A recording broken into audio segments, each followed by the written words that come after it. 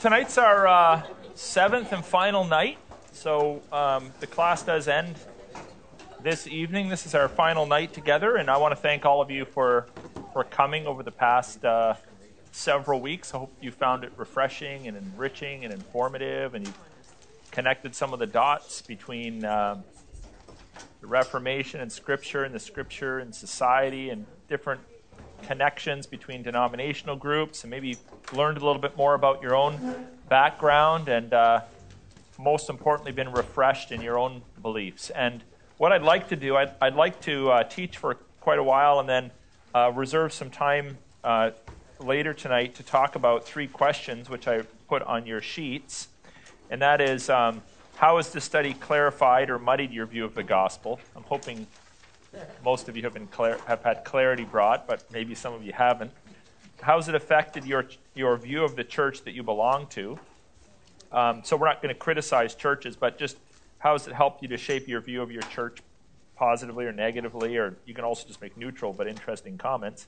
And then how do you see it has affected and shaped society? And just any other questions that those are just kind of to get the conversation going, but we want to have some more conversation at the end tonight. So let's begin with the word of prayer, and then we will get into it. So Father God, thank you for the fact that 500 years ago, on this day, that a dramatic event happened that really would change Europe and the world and so many of our lives. And we know by your sovereign grace, you could have used anybody to do that under any circumstances, but humanly speaking, we thank you that it did happen when it did, and we've been the recipients of 5 centuries of thoughtful reflection upon Scripture, and we have come to faith in the Lord Jesus Christ, and we're not relying upon our own good deeds. We're not relying upon the merits of those that have gone before us, but we do believe that the merits of Christ are sufficient to cleanse us of our sins and to secure for us a place with you for all of eternity. So we're thankful for that, Lord, from the bottom of our hearts. And we pray that you would encourage us tonight as we continue to talk about the effects and implications of the Reformation on others. We pray this in Jesus' name. Amen. Okay, so we've looked at Luther. We spent a couple weeks on Luther. We have looked at the Lutherans and their effect on culture in the church. We discussed the Reformers, Calvin, some of the folks that lived at the time that he was reforming the Genevan church, and we spent some time discussing the Anabaptists. We've spent some time discussing the Church of England, the Anglican Church, and how that came about. And tonight we're going to spend just a little brief period of time talking about the French Reformation. And then we're going to jump right into a conversation, a teaching session on the Puritans or the Pilgrims. The Puritans, some of which would become known as the Pilgrims. And you'll remember that last week we talked about the fact that when Bloody Mary died and Elizabeth I ascended to the throne, that a lot of the Protestant reformers that had been chased out of England at the time came back across the channel, and they really were the forefathers and foremothers of the people that we now know as the Puritans. And we're going to trace their steps from England to the eastern border of now what is known as the United States of America.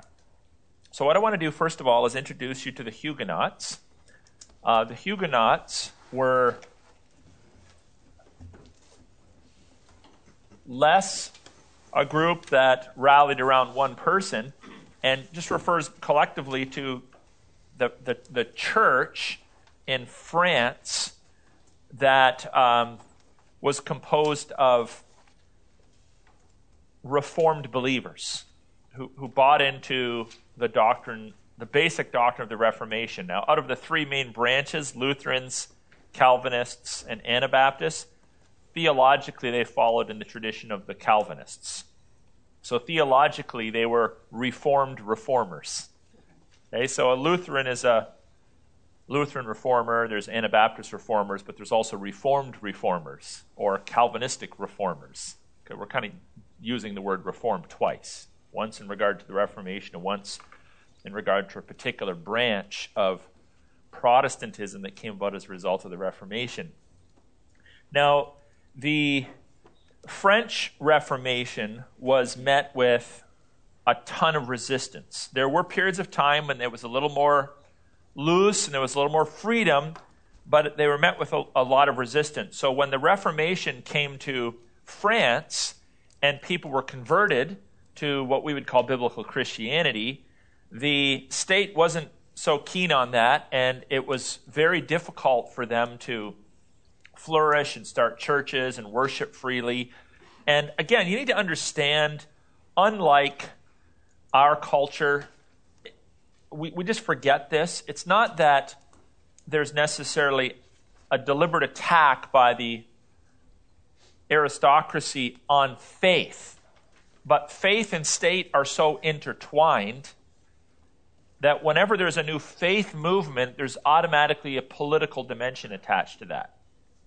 And even if there isn't in the mind of the people that are reformers, the culture would say, yes, there is. So when a French king or a French noble discovers, oh, there's a new group of a newfangled kind of Christianity rising up in France, they're not just going to see that as, oh, there's a new denomination in town, there's a new church, it's just another place for people to attend. They're going to hear that as political rival, different viewpoint in how the government should be run, perhaps, or who should be in office. And in fairness to those who were holding the reins of power in Europe at the time, it was kind of true. Just like in the, maybe not so much today, but I remember several years ago when the Reformed Party was formed and then the Canadian Alliance was formed, which eventually joined with the PC and became the Conservative Party. There was kind of like this feeling in a lot of evangelical churches that we were going to take back the country. So when the door is kind of opened and a political movement maybe expresses a little more of what sounds like Christianity to us, don't kid yourself, even in our generation, evangelicals will jump on that and think, oh, this is an opportunity for us to reform society, political systems, and all of that. And there's some positives to that, of course, but there can also be some negatives to that, as we all, I think, are aware. So on August the 24th, this is an important date, so August the 24th, 1572, everything came to a head. This was a religious festival, and the Huguenots were arrested and martyred. Now, we don't know exactly how many people were put to death among these reformers, but one man that escaped claimed that 50,000 Huguenots were executed as a result of their arrests.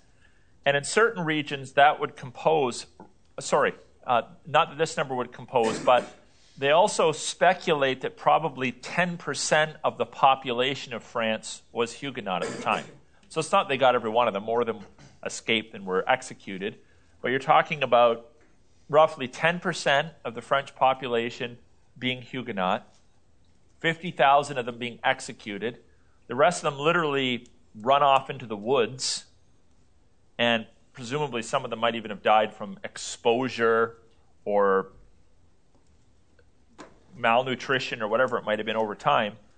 And other Huguenots flee to countries that were more favorable to the Reformation, or maybe even had other Huguenot populations. And as a result of that, there kind of becomes a diaspora of Huguenots throughout Europe and even into North America in time. Now, this event took place during a series of battles called the French Wars of Religion. So the French Wars of Religion, these are basically battles for political and religious power in France, which took place from 1562 to 1598. 1562 to 1598. So during that period of time, we have obviously 1572, but This was sort of the zenith of martyrdom for the French Huguenots, but during this period of time, there was a lot of turmoil, a lot of fighting, a lot of conflict taking place in France. Now, in 1598, so this would have been what brought the French wars of religion. So that should have been wars of religion, not wars of battle.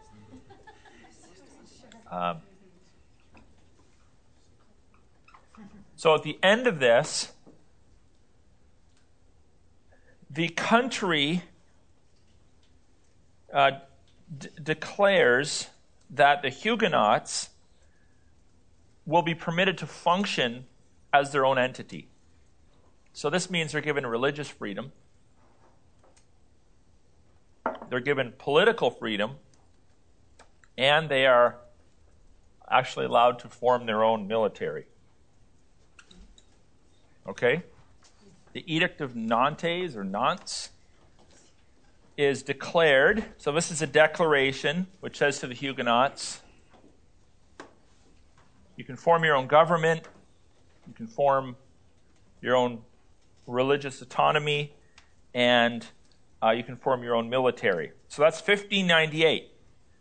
Now that freedom lasts for about 22 years.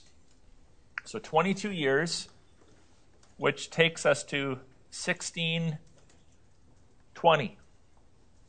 And in 1620, the one side would say, well, the Huguenots were taking it too far, they were flexing too much muscle, they were enjoying their freedoms a little bit too much. So that's revoked.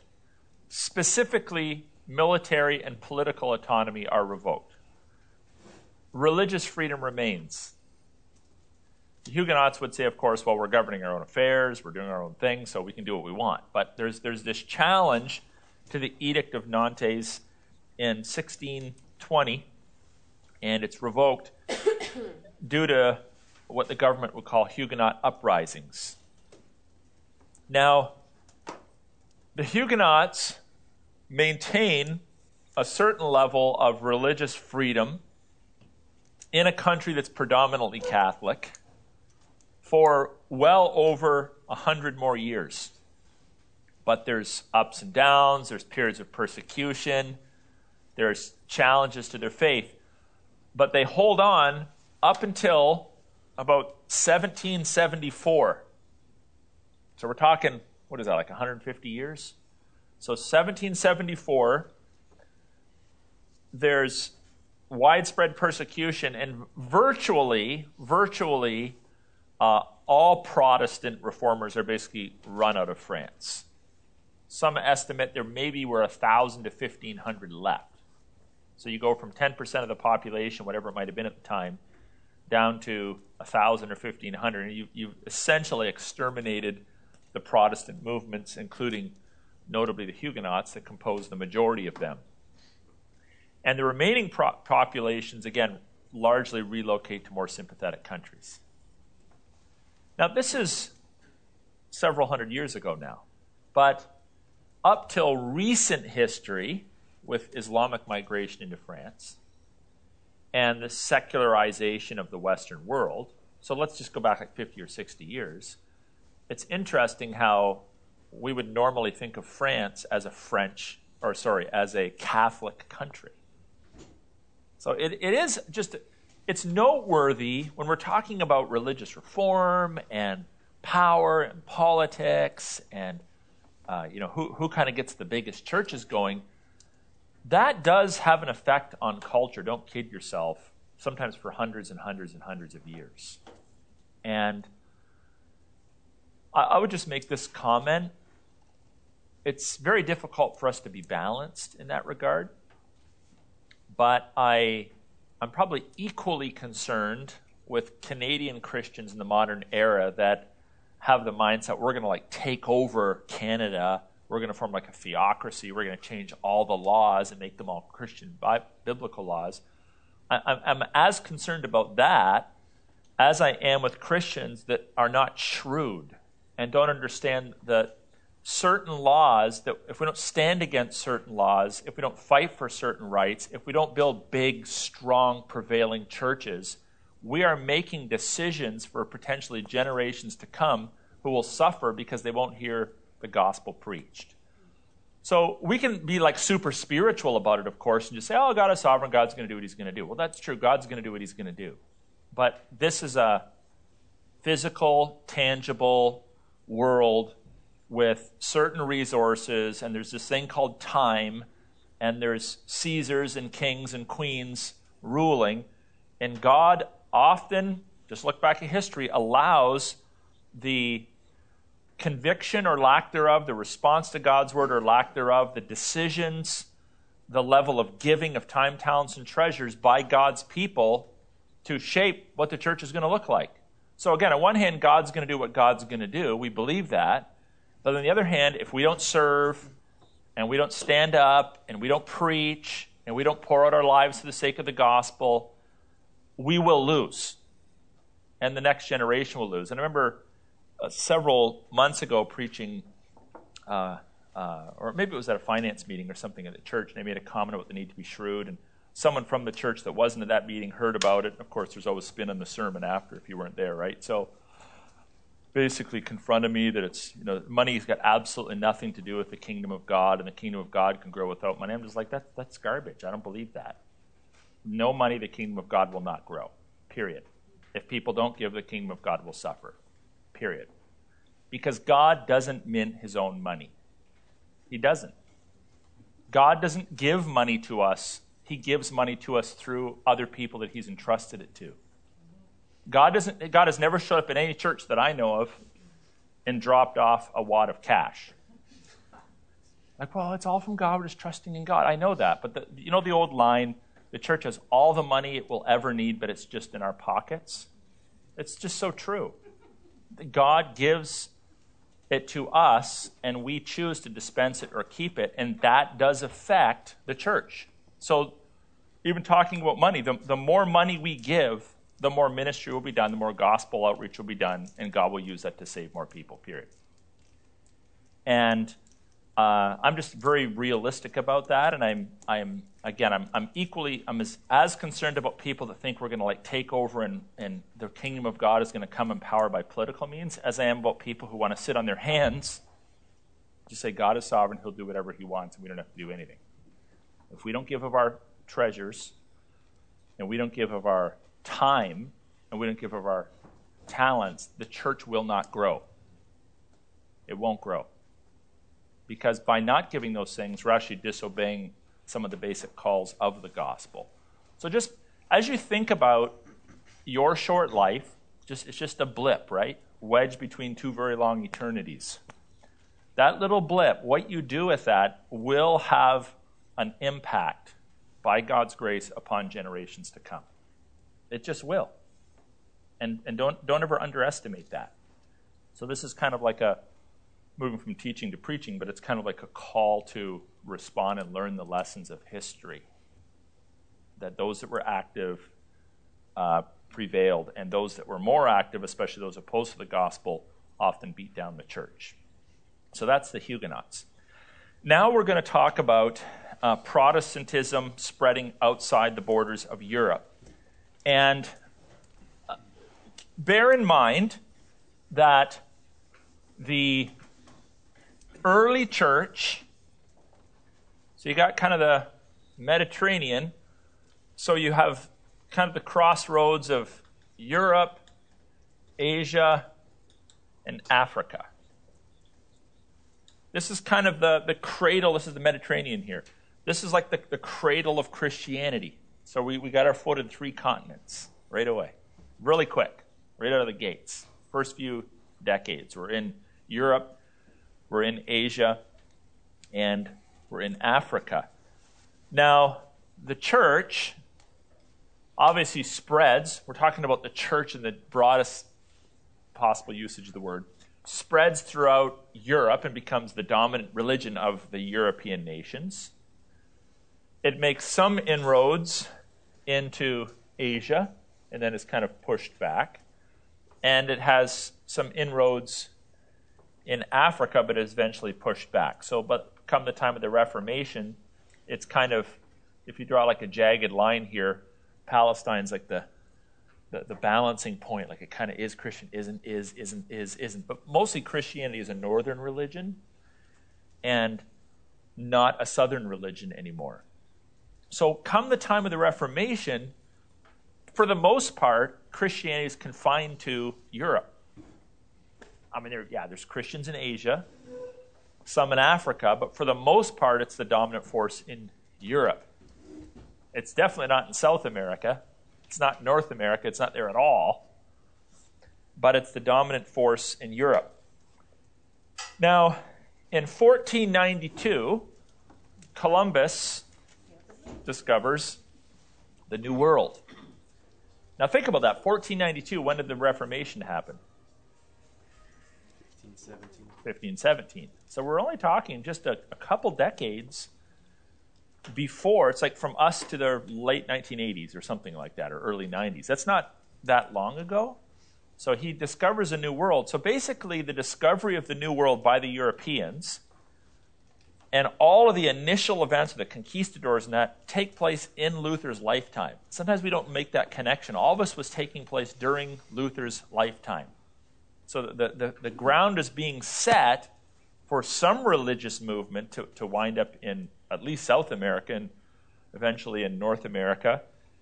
And, of course, one of the reasons why Columbus is able to arrive at the New World is because of the kind of ships that they had built, the numbers of ships the European countries had, the technology, the navigation technology that they had. So the stage is kind of being set, if you could say it that way. Columbus, a Spaniard, he goes under the flag of the Spanish king and queen, but it is Charles V that inherits their throne. As the Emperor of Europe, he also inherits the Spanish throne. And we've already brought up Charles V many, many times, right? Because he's the guy duking it out with Luther. He's got this massive political and religious holding. So very, very shortly after the discovery of the New World, Charles is trying to establish his reign and economic prosperity in the Americas. He's also trying to hold back the onslaught, and it's not working very well, of Protestantism in Europe. So it's a bit of a distraction. Nevertheless, Columbus arrives in the New World, and initially, when Columbus met the natives, they were friendly relations. And so Columbus at first thought, because he's also a religious man, he's representing a state, but he's also representing a religion, again, because there's no separation between the two, that the Holy Roman Catholic faith could probably be spread through the Americas just through charitable acts of love, because there was a positive response early on. So it's not like he stepped off the boat and started killing people, right? Now, pretty much right out of the gates, remember last week we talked about the Catholic Counter-Reformation? So what was one of the major dimensions to the Catholic Counter-Reformation that they basically learned from the Protestants? Evangelism.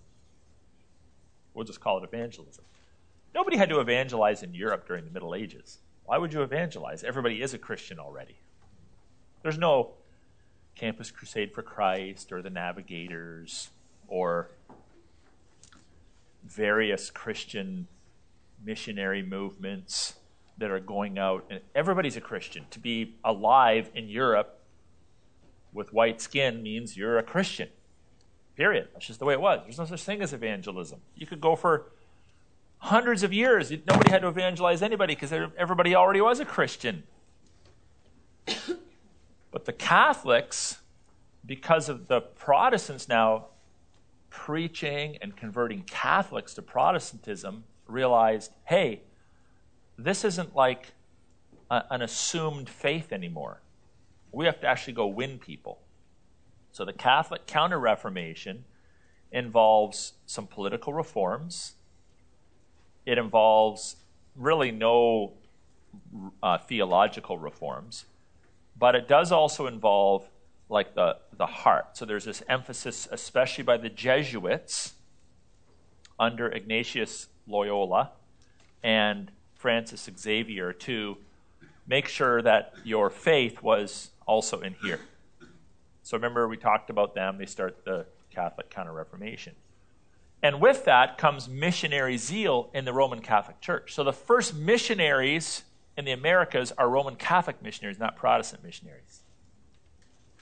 So we have, between the years 1500 and 1560, as a result of the Protestant Reformation, which triggers the Catholic Counter-Reformation, renewed missionary zeal among the Catholics, and they actually start to go out ahead of the Protestant missionaries to Africa, especially the coast, because that's where they're doing the trade, not inland, but along the coast, around to India, and across to the Americas to do missionary work. So we have the Jesuits, we have the Augustinian movement, we have the Dominicans, we have all these different movements within Roman Catholicism that are sending missionaries out to places like Latin America, to the Spanish colonies, to Africa, and to Asia. Right away, debates start to surface about method. So what's the best missionary method? And what do they come up with? And these debates went on for a long time. You could evangelize by love, or you could evangelize by force. And one of the unique dynamics of missionaries in South America in particular was a lack of understanding of culture and language. So you might be evangelizing someone, winning them over. There's stories like this. So these are my two, well, you actually are Latin American, so I'll use yours as an example. So these are my two, I'm Columbus, I step off the boat, there they are, right? So I'm with them a little while, I'm evangelizing them. And they're offering fruit and vegetables to some idol. And I'm like, no, don't do that. And I try to explain to them my God. This is a true story. And so they're like, I baptize them. They're converted. They're Catholics now. And then I leave my horse with them, and I go off to another town, and I come back to find out they've killed my horse by feeding it fruit and flowers, because they think my horse is the God that I left behind them, but the horse is my Christian God that I left, because they've never seen the horse before. So those are the kind of things where we thought we had them, but clearly there was some misunderstanding, because they thought I left the horse for them to worship. Don't worship that idol. Worship the horse. They feed the horse the food it shouldn't eat, and the horse is dead when I get back. So there's always weird things taking place where lines of communication are crossing. So most people that are jumping on ships to go to the New World are not particularly pastoral. They're rough, tough sailors, warriors, soldiers, not the kind of guys that this comes easy to. So while there is some attempt to do this, largely they resort to this. Let's just kill them until they surrender to our God. So you're familiar, for instance, with the Spanish conquistadors. And bear in mind, too, it was only a couple hundred years before this, maybe 300 years before this, that the final crusade came to an end. And they were still familiar with that. So the Crusaders and the Muslims and everyone else, the way you won territory and established your faith was with the point of a sword.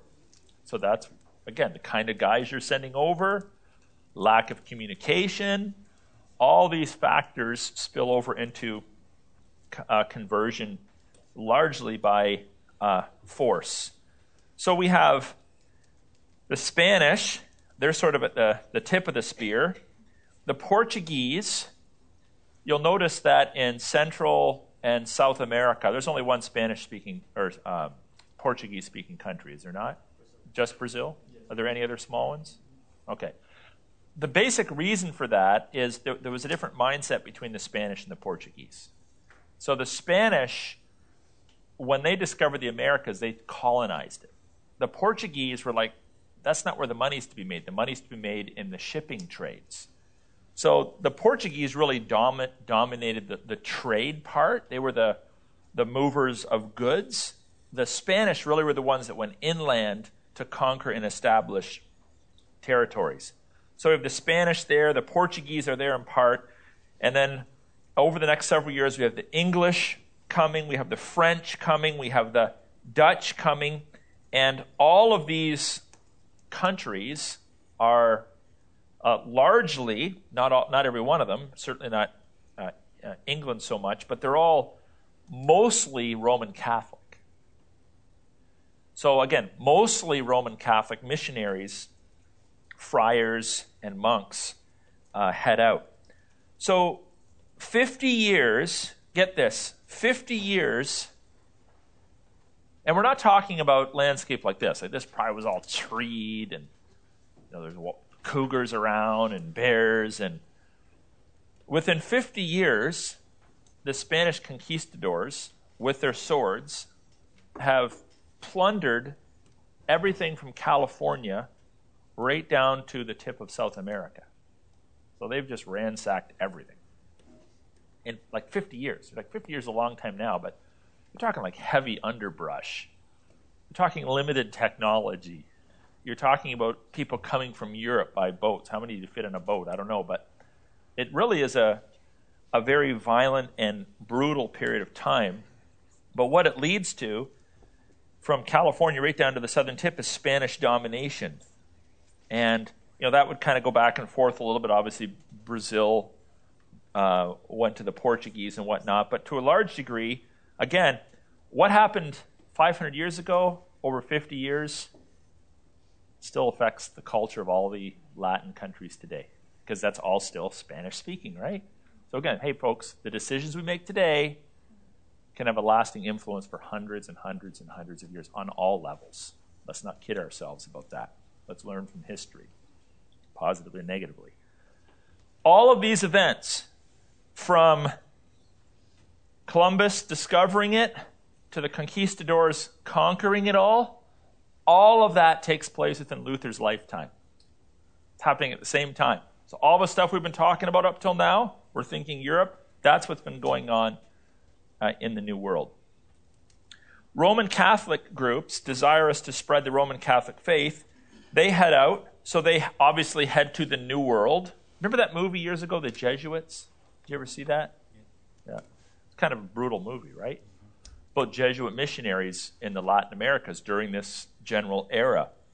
So we have them going to the New World, but they are also going to India, Japan, and trying to get a foothold into China during this period of time. So it's not just, hey, let's head to the New World. They're also trying to, I would say, for the Catholic missionaries, out of a proper heart, a desire to spread their convictions, going out and doing evangelism. But of course, again, they're surrounded by soldiers who maybe aren't necessarily doing things the way they should. Many of these guys, for many of these early missionaries, they were virtually all males, this was a huge thing. It's like a big deal. I think most of us would probably be terrified to take like a 3-day trip into like northern Ontario without satellite phone and the latest and the greatest cool backpack from some high-priced store that sells such items, and gizmos and trinkets and special tents and weaponry and on, and a phone that you can call a helicopter, a bush pilot who's there in like 10 minutes. Like the Survivor Man kind of stuff. I mean, that's like nothing compared to what a lot of these guys are doing. So these guys are leaving family and friends and comfort and language behind. They're getting on disgusting ships, and they're heading to faraway locations. sometimes like 50, 60% of them are dead before they even get there, just toss overboard, right? So this is like a big deal. Now, ultimately, as I mentioned, in Latin America's brutality became the choice path to conversion, and thousands of temples and thousands of idols are destroyed, and basically people are converted at the point of a sword. And how do you know a person's converted? Roman Catholic thinking, didn't learn from the Reformation. How do you know? What's the baptism? So the Catholic Catechism today says if you're baptized, you're justified. I read that to you in the first class, I believe. And likewise, these people could have been more clueless than European Christians at the time of the Reformation, but we got them in the water. So they'd be baptizing sometimes thousands of people in one day. I think one year they baptized like 1 million Mexicans.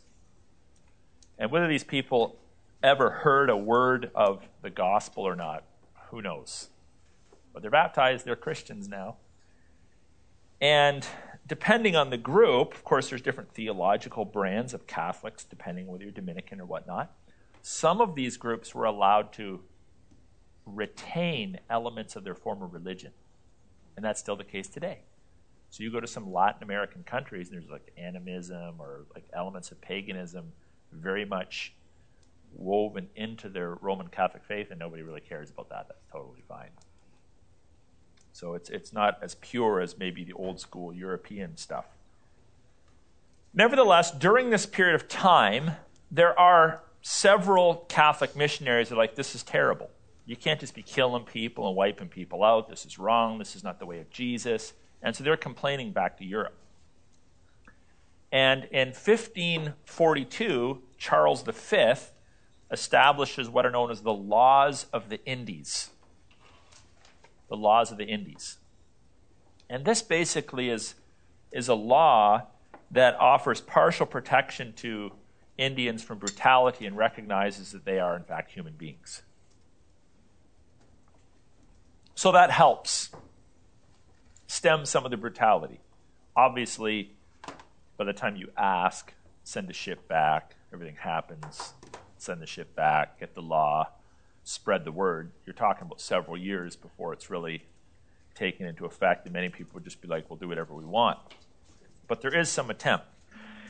That same year, 1542, so the Law of the Indies is established to protect some of the native peoples in the Americas. That same year, the Jesuit Francis Xavier, one of the two guys that founded the Jesuits, so one of three guys that founded the Jesuits, he's already headed off. So he's in India now. And so we have Latin America being evangelized. We have India, Gway, that's a particular state or territory in India. That he winds up there.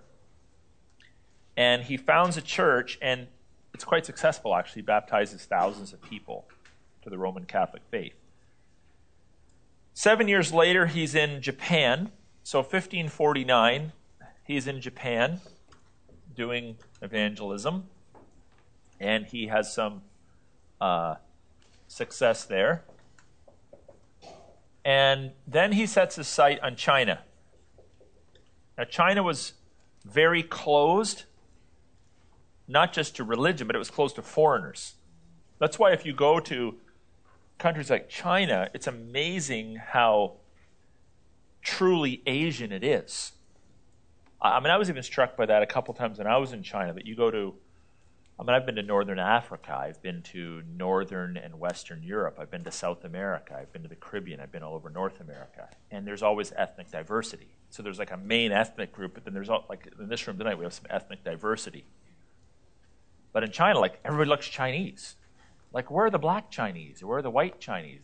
They're never allowed in. So there were never, like, black Chinese groups or white Chinese groups or Indian Chinese groups. This wasn't the case. They look very Chinese, right? Stereotypically Chinese. So this is kind of closed. And so this is 1552. He tries to get into China, but he actually dies of illness on the voyage. So basically, there's not much of a foothold in China. So that is a snapshot of the Roman Catholic missionary efforts that's happening at the time of the Reformation. So now we have the Protestants realizing they need to do missionary work as well. Now we're just going to focus on one branch of that. We're going to focus on the influence of Protestant missions, if you want to call it that, into the Americas. So we're introduced to the Puritans. Now the Puritans were, in fact, part of the Church of England. So don't think of them as a separate group at this point. So the Church of England, discussed that last week. That is the state Church of England now. And we could just describe it as kind of a hybrid, from our vantage point, of Roman Catholicism and Protestantism. Like mainland European Protestantism and Roman Catholicism. That's kind of like the Church of England. So they retain a lot of it, and they make some changes. And again, unlike European branches of Protestantism that largely arose because of conviction or issues of authority of Scripture, the Church of England started off on a different foot. They started as a result of the desire for their king, Henry, to split away and gain his own power from the Roman Catholic Church. So it wasn't started by conviction, and it took a little longer to kind of catch on because it wasn't a conviction-based movement. But within the Church of England, there were people called Puritans. They wanted a pure form of religion. Persecuted under Bloody Mary. Take off to across the channel to the Netherlands in particular. Have greater exposure to the convictional side of Protestantism. Mary dies. Elizabeth takes the throne. They come back. So they're more pleased when they left, but they're still not pleased with the political dynamics and dimensions of the Church of England. So they try to bring about reforms, and they get into government and return to their lands and all that kind of stuff. And over the next several years, because they are purists, they come to blows with the hierarchy, the more run-of-the-mill Christians from the Church of England. And there's tension and there's problems and there's difficulties and all that kind of thing.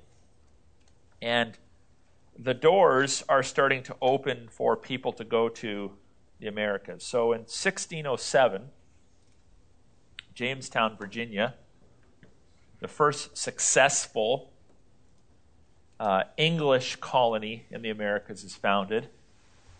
1620, not really free religiously, but in 1620, 400 Puritans get on a boat and are ready to head off to the Americas. Now, the reasons for that are multiple, but let me just draw your attention to 2 Samuel chapter 7, verse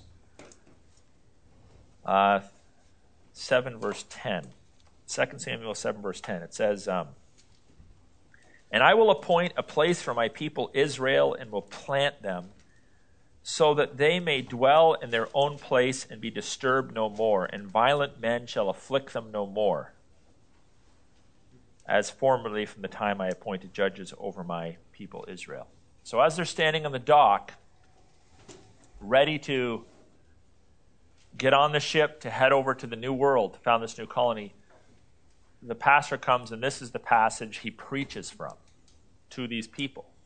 So the last sermon they hear from a Puritan English minister is, "You are the new Israel. The Americas are basically the land of Canaan to you, and you need to go there, and there you're going to be free to practice your faith." Now, that sounds very American to me. That sounds very Bob Duco to me. Right? And again, it's interesting how a sermon which reflected a mindset 500 years ago continues to affect and shape the United States of America today. It's just fascinating to me. how, we think every generation just radically changing. Really, we're not. We're just kind of inheriting what's come before us and adding to it or adapting it a bit. But what people say and preach, they don't just affect one generation. They affect multiple generations to come. That's why we need to be careful what we say and preach, because we're not just making decisions for the people that are standing in front of us. We're making decisions for generations to come. So this sermon is preached. So they're on the boat now, and they head over. And they land in Massachusetts in December, a great time of the year, right, to land in the New World, and of 1620. And of course, if you've read or seen movies about this, there's like death and starvation. It's just terrible. Like, it's just a terrible experience. But they are convinced that this is God's will for them. And they'd been stymied under British law for a long time. They didn't really have freedom to have like their own church. They were always kind of like, there wasn't like a Puritan denomination and in the Church of England. The Puritans were kind of a reformed movement within the Church of England. So you could have a Church of England minister that was more mainstream, or one that was more Puritan, or you could have a particular church that was more Puritan in its feel and one that's more mainstream, but it's all one church. But now, in the New World, they can do their own thing. So let me just talk to you a little bit more about England and what was going on in England, and then we'll circle back around to some of the events that transpired after they touched down in the New World. So in England, I'm not necessarily going to go so far as to call it persecution, but the turmoil, the difficulties, the challenges, the pushback that the Puritans were experiencing from the Church of England eventually led them to form other denominations after 1660. So 40 years later, they're forming other denominations like what would become known as the Congregationalists, and even some Presbyterian groups. Now, I think this is an interesting observation as well, that when the Puritans finally got their freedom and were able to form breakaway groups, they immediately dispensed with all authority structures in the church. Now, they did what every Christian group does when they want to do something new or different. They go and find verses to back it up. But you can't deny the cultural influence of that. That the English church broke away from the Roman church largely because of issues of governance. The English church retained, did I say England twice or did I say Rome? Did I say it right? Okay, so English church breaks away from Rome largely due to influences of government and control. Now the English church, decades later, is in turmoil, and the Puritans are like, we're sick and tired of clergymen. We're sick and tired of pastors and ministers telling us what to do. And so they form congregational churches. And the way a congregational church operates is, okay, so using, let's say, the home, so you have mom and dad, and you have children. So typically in a home, it's a unit, and you have a hierarchy. So mom and dad are above the kids, and dad is slightly above the mom. But everybody's a human, everybody eats the same food, everybody breathes the same air, everybody contributes to the life of the family. Everyone's equally human, but there's a functional hierarchy. And then when these little guys get big, they hive off and they form, their own families and so forth. So we have functional inequality, but we have equality of personhood. And the Presbyterian or Episcopal model of the church, let's do this, or Episcopal model, patterns the church basically off of this. So you come to church, everybody's equal, everybody's loved, everybody participates equally in the life of the church. everybody has equal access to the food that the church dispenses and all that, but the pastors and elders are functionally in charge of the church. So that's the Presbyterian model, right? Now that can be abused, of course, and it was being abused. So the Congregationalists, they got rid of this. And the way they structured their church, it's like having a church, I don't know, full of teenagers or moms or dads or, whatever it might be. Let's say everybody in your home is exactly the same. Nobody's in charge. Everybody has equal say in the life of the church.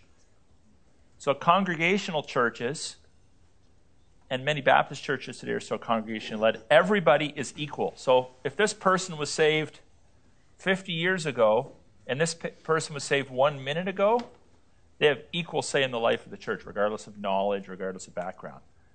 But what generally happens in congregationalism is it's just human nature. Somebody rises to the surface as a result of the force of their personality. Could be a man, could be a woman, could be a family group, could be a clan, could be a cluster of people, could be the person that gives the most money.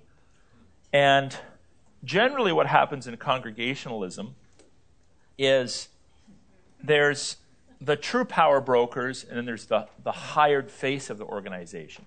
So you have a minister. So in the Presbyterian model, let's say this is the minister, and these are the congregants, right?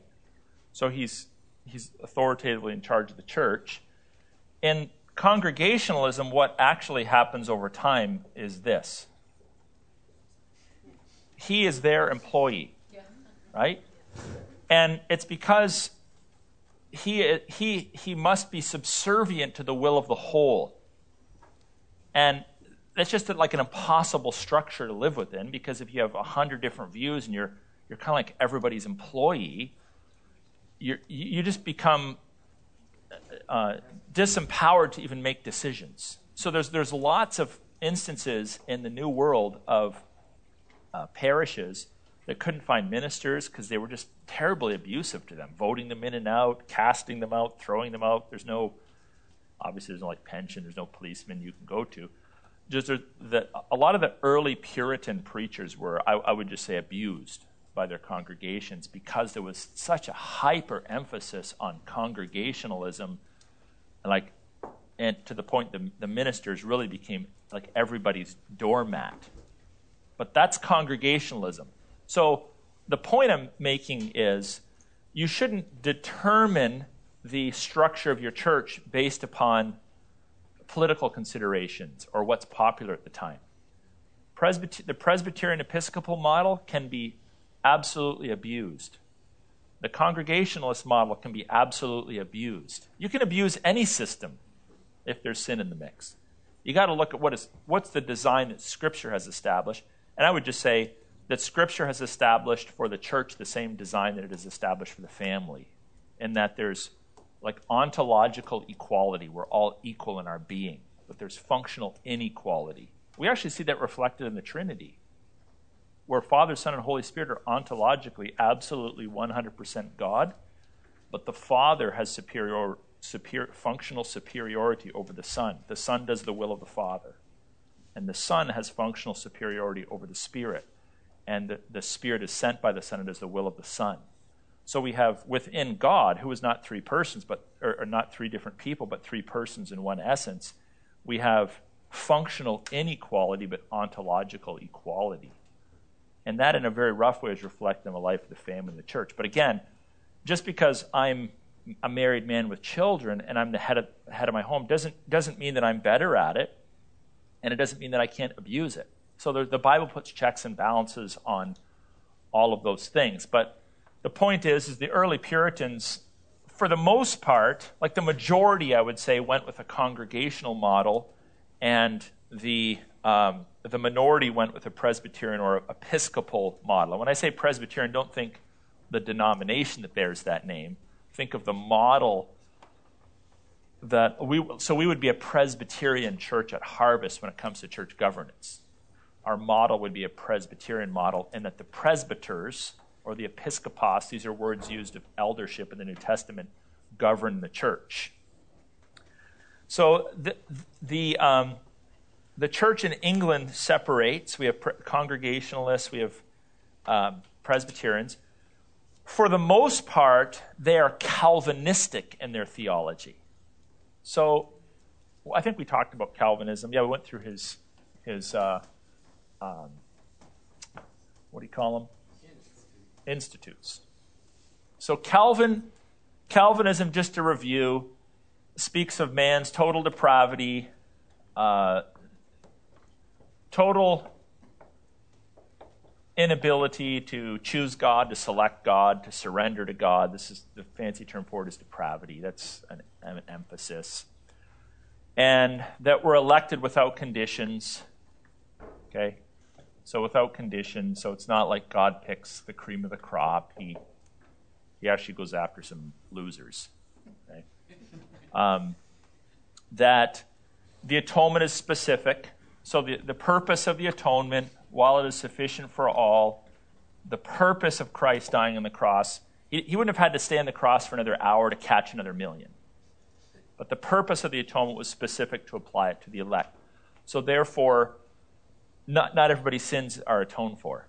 And not all of them will be atoned for. This basically puts a check and balance upon universalism. So there's some Christians throughout history that have thought, well, because Jesus died for everybody, literally paid everybody's sins, that come the judgment scene, all of humanity will enter into heaven because their sins actually were paid for on the cross. So it's an interesting question. Were your sins, did Christ actually pay for every single human being's sins on the cross? If he did, then nobody's going to be in hell. But if you think of the atonement less in terms of who he's paying for in the moment or who he's not paying for in the moment, and you think of it in terms of sufficiency or efficiency, then I think you bring a lot of clarity. So the way I like to talk about it is that the atonement of Christ is sufficient for all, but it's only efficient. The purpose of it was only to effectively apply it to those who would ultimately be elect. And then Calvinism teaches that God's grace. Now, we're not talking about general grace, because people resist general grace all the time. But like if the Spirit comes on someone and latches hold of them, and the gospel is there and he communicates truth, that person, the Spirit of God is so powerful, that person will not be able to resist God's grace. If God's like, this guy's elect, this guy is going to get saved, without question. And then they also teach perseverance. Perseverance.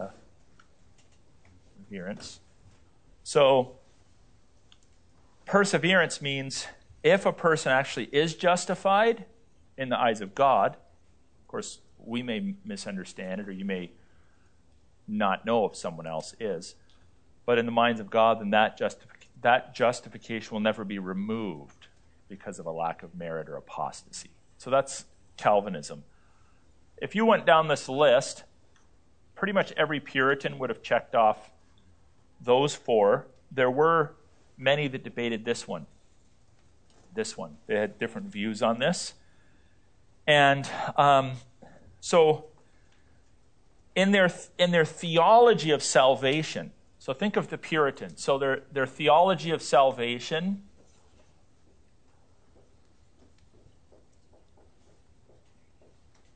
is Calvinist.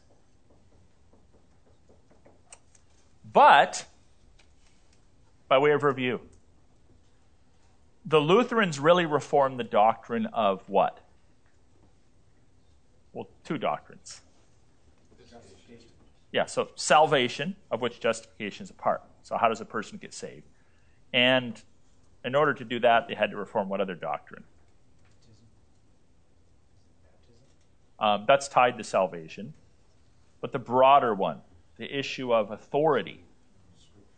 Right? So is it the Pope and the traditions of the church? Is it the Bible? So he's like, no, it's Bible, right? So we got sola scriptura, and then sola gratia, sola fide. Those are all under the umbrella of salvation. So the Lutherans reform primarily doctrine of salvation and doctrine of where your authority comes from. The Calvinists, really, while it has massive implications for salvation as well, what they're actually reforming in this is what doctrine?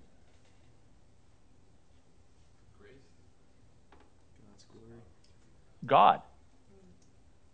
So they are presenting us with the highest view of God's sovereignty of all, really, historical denominations, period.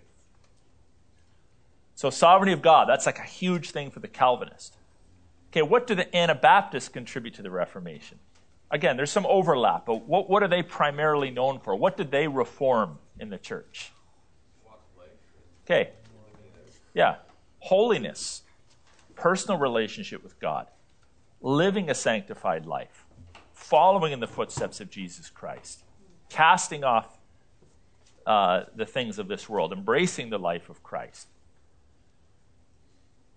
Here's what I would say about the Puritans. The Puritans had Calvinistic theology and an Anabaptist view of the Christian life. So this is what makes them unique and special, and it's really from them that so many modern true evangelical denominations come. Getting your view of salvation right, and getting your God is sovereign, but then actually living it out. And this is why, again, looking back at what was going on then and looking at those churches today, you're going to have a greater emphasis, and this is a blanket statement, I think it's absolutely true, a greater emphasis on lifestyle in any Anabaptist church today compared to Reformed churches and Lutheran churches. So for a guy like me that comes out of a church that emphasized the interior life, sometimes when I first started being exposed to Lutherans or Reformers, I'd like gasp. Like, you guys smoke cigarettes? You drink alcohol? You swear? You like, what the heck's wrong with you guys? Because they were more driven by theology, but it didn't necessarily affect day-to-day life as much as it affects some of these other groups. And the Puritans, of course, I'll talk about this in a little bit, but they became a little bit extreme in this regard.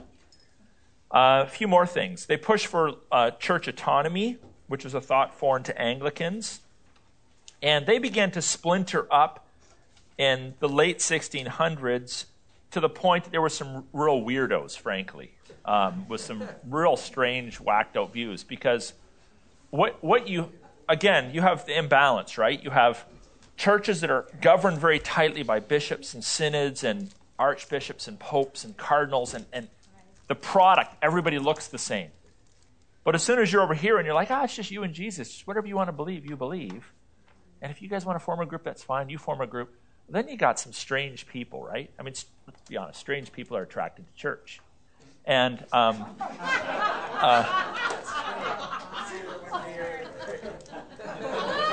this guy. Why don't you just stand up? Look, just as an example, just stand up for a second. Just stand up, yeah. Just stand up, yeah. So, this man calls himself an elder. We're talking like bottom of the bucket. So we have some very strange views, and there's so much political upheaval going on in the country. There's all these upstart groups, people like with weird prophecies and weird millennial views and all kinds of stuff going on. And many of their numbers are leaving for the New World. So this is like late 1600s, but back 1620, many of them are leaving for the New World. So like the cream of the crop, right? They're leaving for the New World. They're really zealous. They're really committed. They're gone. Some key beliefs, though, that all Puritans would hold in common. Glory of God above all things. Glory of God, glory of God. It's about the glory of God, not the glory of man. Now, that's just a basic biblical doctrine. You hear that in our church, right? You say, well, we got it from the Bible. We did. But perhaps we got the desire to emphasize it from the Bible, from the Puritans, whether we know it or not. Because there's a lot of things you could emphasize in the Bible, but we emphasize that. That the authority of Scripture was important, and so important that they were prepared to police it in matters of everyday life. So if you grew up in a church where you felt like your life was being policed, try being a Puritan, especially in the New World and the early to mid 1600s. So it was mandatory to go to church, especially in the Massachusetts Bay Company. So if you didn't go to church, didn't have the proper view of baptism, didn't believe in the resurrection of Christ, you'd literally be run out of town or killed. So here's the problem with that, right? In a desire to bring reformation, on a functional level, they start enforcing faith in the same way and to the same degree that caused the Reformation in the first place. And that's what we need to be careful of.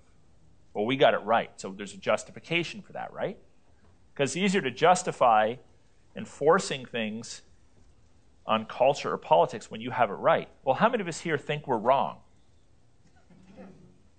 You don't. Nobody thinks they're wrong. That's why you believe what you do. People say, well, you think you're always right. Well, of course I think I'm always right. Or I wouldn't believe what I believe. I am literally always right. And if I wasn't, I would change it, and then I'd still be always right. Well, let's just be honest. We all think that way. And that can be dangerous because that justifies behavior that may not actually be right in the eyes of the true authority of what is right and wrong, which is God. So Christ is at the center of public life and private life. So this, by the way, this becomes so ingrained in American culture early on, before the War of Independence and all that kind of stuff, Declaration of Independence and the Constitution, all that kind of stuff.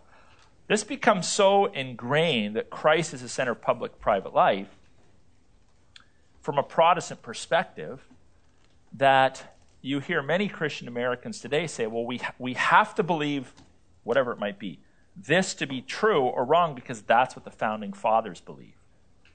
I'm thinking, I don't really care what someone believed 200 years ago. It's got nothing to do with my life in the here and now. So I don't think that's a good argument. I don't think it's a good argument to say we have to believe this because someone that wore a similar badge that we're wearing today believed that 500 years ago, or 200 years ago, or 100 years ago, or last week. Because so what's your authority? Why don't you just appeal to the authority of Scripture instead of appealing to the authority of someone that lived a long time ago? But that's so ingrained, that's why in that mindset, that makes sense. Well, these people founded this country for that reason. That's what they stood for. That's what they died for. So why wouldn't we still champion that? Why wouldn't we still uphold that? And again, it works really well if whatever they believe is what you believe and is what the Bible believed, and you win, it gives you leverage to get your way. It works really well. But what happens if it doesn't work well? So I show up in Saudi Arabia. I'm a missionary. And I'm trying to convince people to follow Jesus Christ. Well, that's not what our founding fathers of Saudi Arabia believed. They fought for Islam, or whatever it might have been. Then, okay, you're right. So how can someone with that mindset, let's say in the United States or even in Canada, champion that, but then do missionary work at all in countries that don't have founding fathers that believe the same thing? That the argument just fails. And it's just not a good argument anyway, because again, it boils down to not who started the business, but what's the authority behind it. Presbyterians denied largely the divine right of kings, which was a notion that had ruled Europe and was right in the fabric of the church for centuries. So for centuries, how many times was that used? John's the king of France or England. He is God's man. So you're a Christian, I'm a Christian. Doesn't matter what we think, what the Bible says. It matters what John says. Because John was appointed by Christ himself to be our king. He may have 300 wives and be killing people and chopping people up every day, but he's God's man. So we have the render to Caesar thing in the Bible has checks and balances on it. We need to understand that. It has checks and balances on it. Just like the admonition to appoint pastor elders to oversee churches has checks and balances on it. Just like husbands leading their homes has checks and balances on it. It's not a free-for-all. It's not a free-for-all in the home. It's not a free-for-all in the church. It's not a free-for-all in the state. God appoints leaders, but there's checks and balances on leaders because leaders can be abusive. So that's out. Demon possession was affirmed and responded to with exorcism. So Puritan preachers were known to exorcise demons from people. And these beliefs spilled over into some of the mass hysteria we see, for instance, at the Salem witch trials, where demonism became like a dominant belief among some churches, some preachers, like that's their hobby horse. They're just preaching. It's like there's a demon around every corner, under every table, in every food item. And they had like all kinds of strange views. And again, because there's no one man calling the shots, right? It's a free-for-all. So they had views that like when a witch looked at you, there was like almost like subatomic particles that came out of their eyes into you, and you had to brew up things using like cat urine and drink it, and it would push these particles out, and then they would go back to the witch. And so if you're drinking these things and Deb's reacting in a certain way, all the particles are going back to her, so she's the witch. Get her, let's burn her. Like just all kinds of weird and whacked out views, to the point that I'm sure you all heard about it in what are the years here? 1692 to 1693, we have all of these public burnings at the stake for people who later were discovered to be totally innocent of it, right? And that's the Puritans, right? So it's good intention gone awry. Being on mission with God, personal commitment to Christ, traditional family roles. So husband's head of the home, husband and wife are in love, they're a spiritual unit, they raise the children.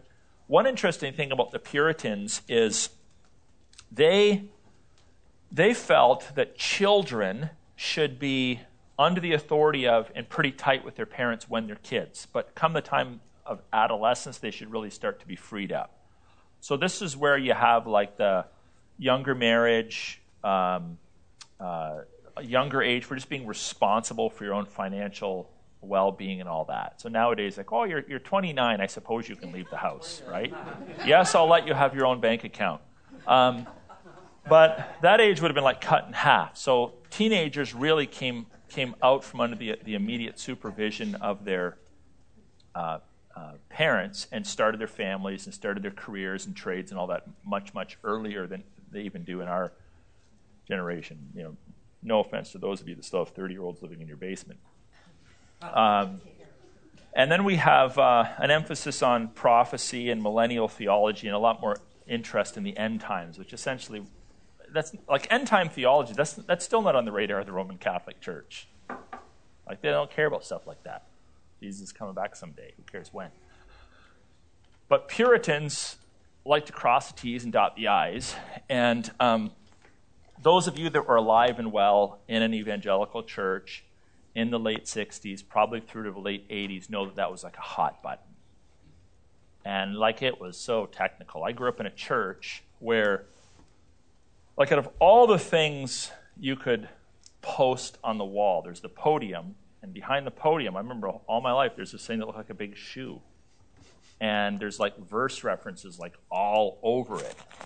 And there's like the path to heaven, the path to hell, and this is the Antichrist, and this is the two witnesses, and this is the tribulation, here's how long it's going to be, and here's the millennium. And that was like, if you don't believe that, you don't like memorize that very confusing diagram, like you're just not even a Christian.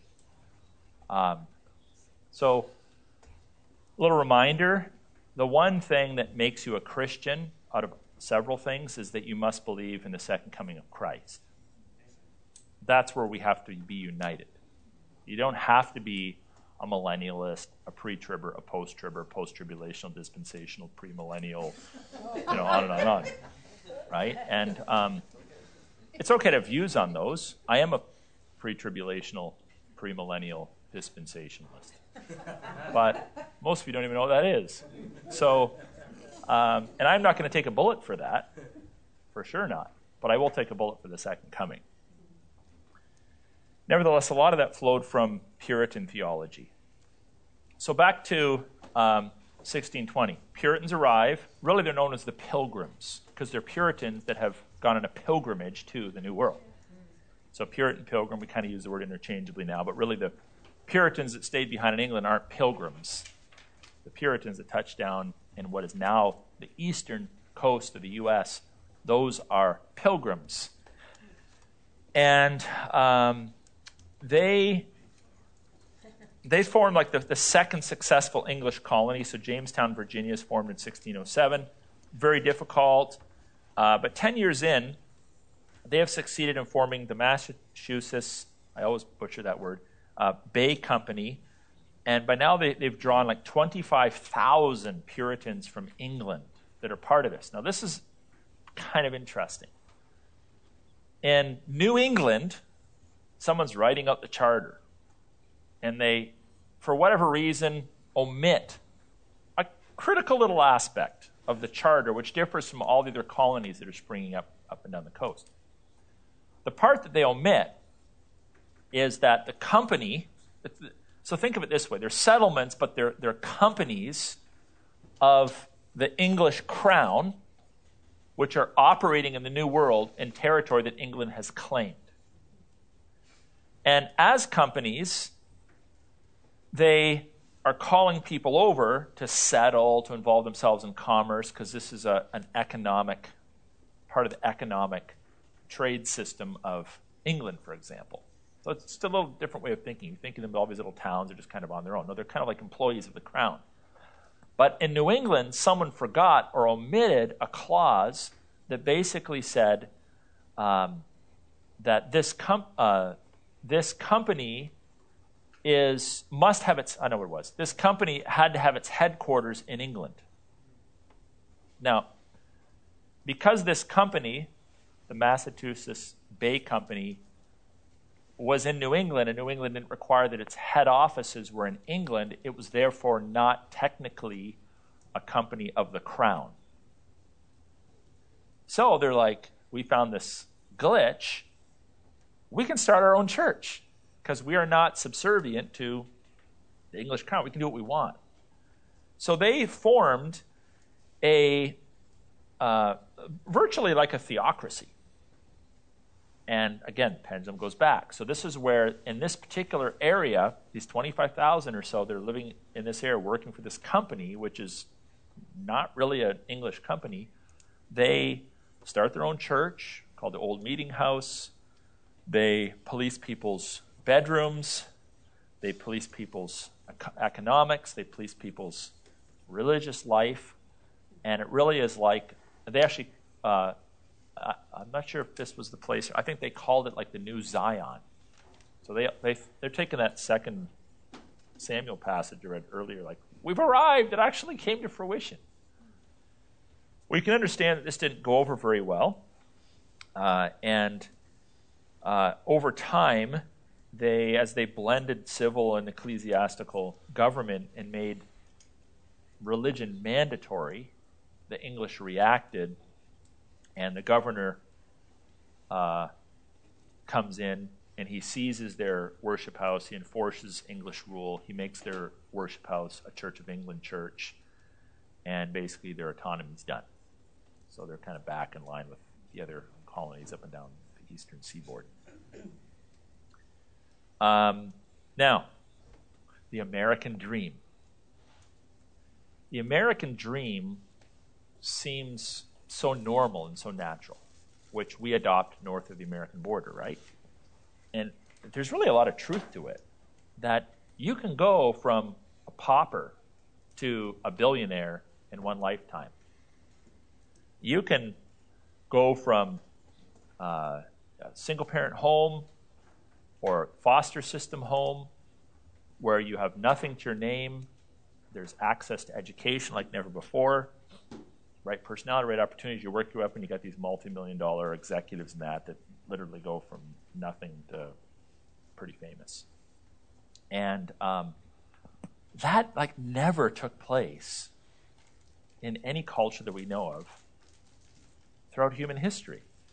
That was just impossible. But to a large degree, the American dream stems from the mindset of the Puritans that were functioning for the first time in generations in a religious religiously tolerant environment. So unlike in England, where Church of England law was enforced, it really wasn't enforced on the same level, unless you kind of get out of hand, like the guys that tried to set up their own little Zion. Really wasn't enforced. You had religious freedom. And you could work hard, and you could benefit from that. So some money's going back across the ocean, but you could benefit from that. So these people coming over built huge businesses in spite of the hazards over the course of just several years. And then other European groups arrived and discovered the same thing. So the Quakers came over. They were like a break-off group from the Church of England. They largely settled in Pennsylvania and found their foothold there. Roman Catholics came over. They settled in Maryland and found their foothold there. That's why Maryland's largely Roman Catholic to today. The Dutch Reformed came over. They settled in New York. So these different people groups with either Catholic or Protestant beliefs came over, and it's like, wow, we can actually live out our faith, but there's toleration, and the opportunities are endless, like free land, access to resources, there's not a lot of people around. So this really does, all of these things give rise to the American dream. And that's why the United States still has a very, and similar countries like Canada, have a very different feel and mindset to them than even many European countries today who've just never experienced something like that. They've kind of slid into it, right? They envy it, but they've slid into it. Second from last, I want to talk about denominationalism. This is really important. So prior to the Reformation, what denominations do you have access to? You can be a Roman Catholic, if you're born in the right place, or you can be Eastern Orthodox. But those are not called denominations. That's a word that crops up in the New World. So you didn't have a lot of options. But denominationalism today, so we talk about denominations.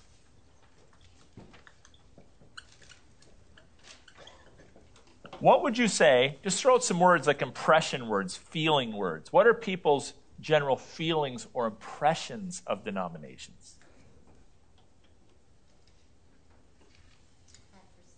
Adversarial. Okay, adversarial.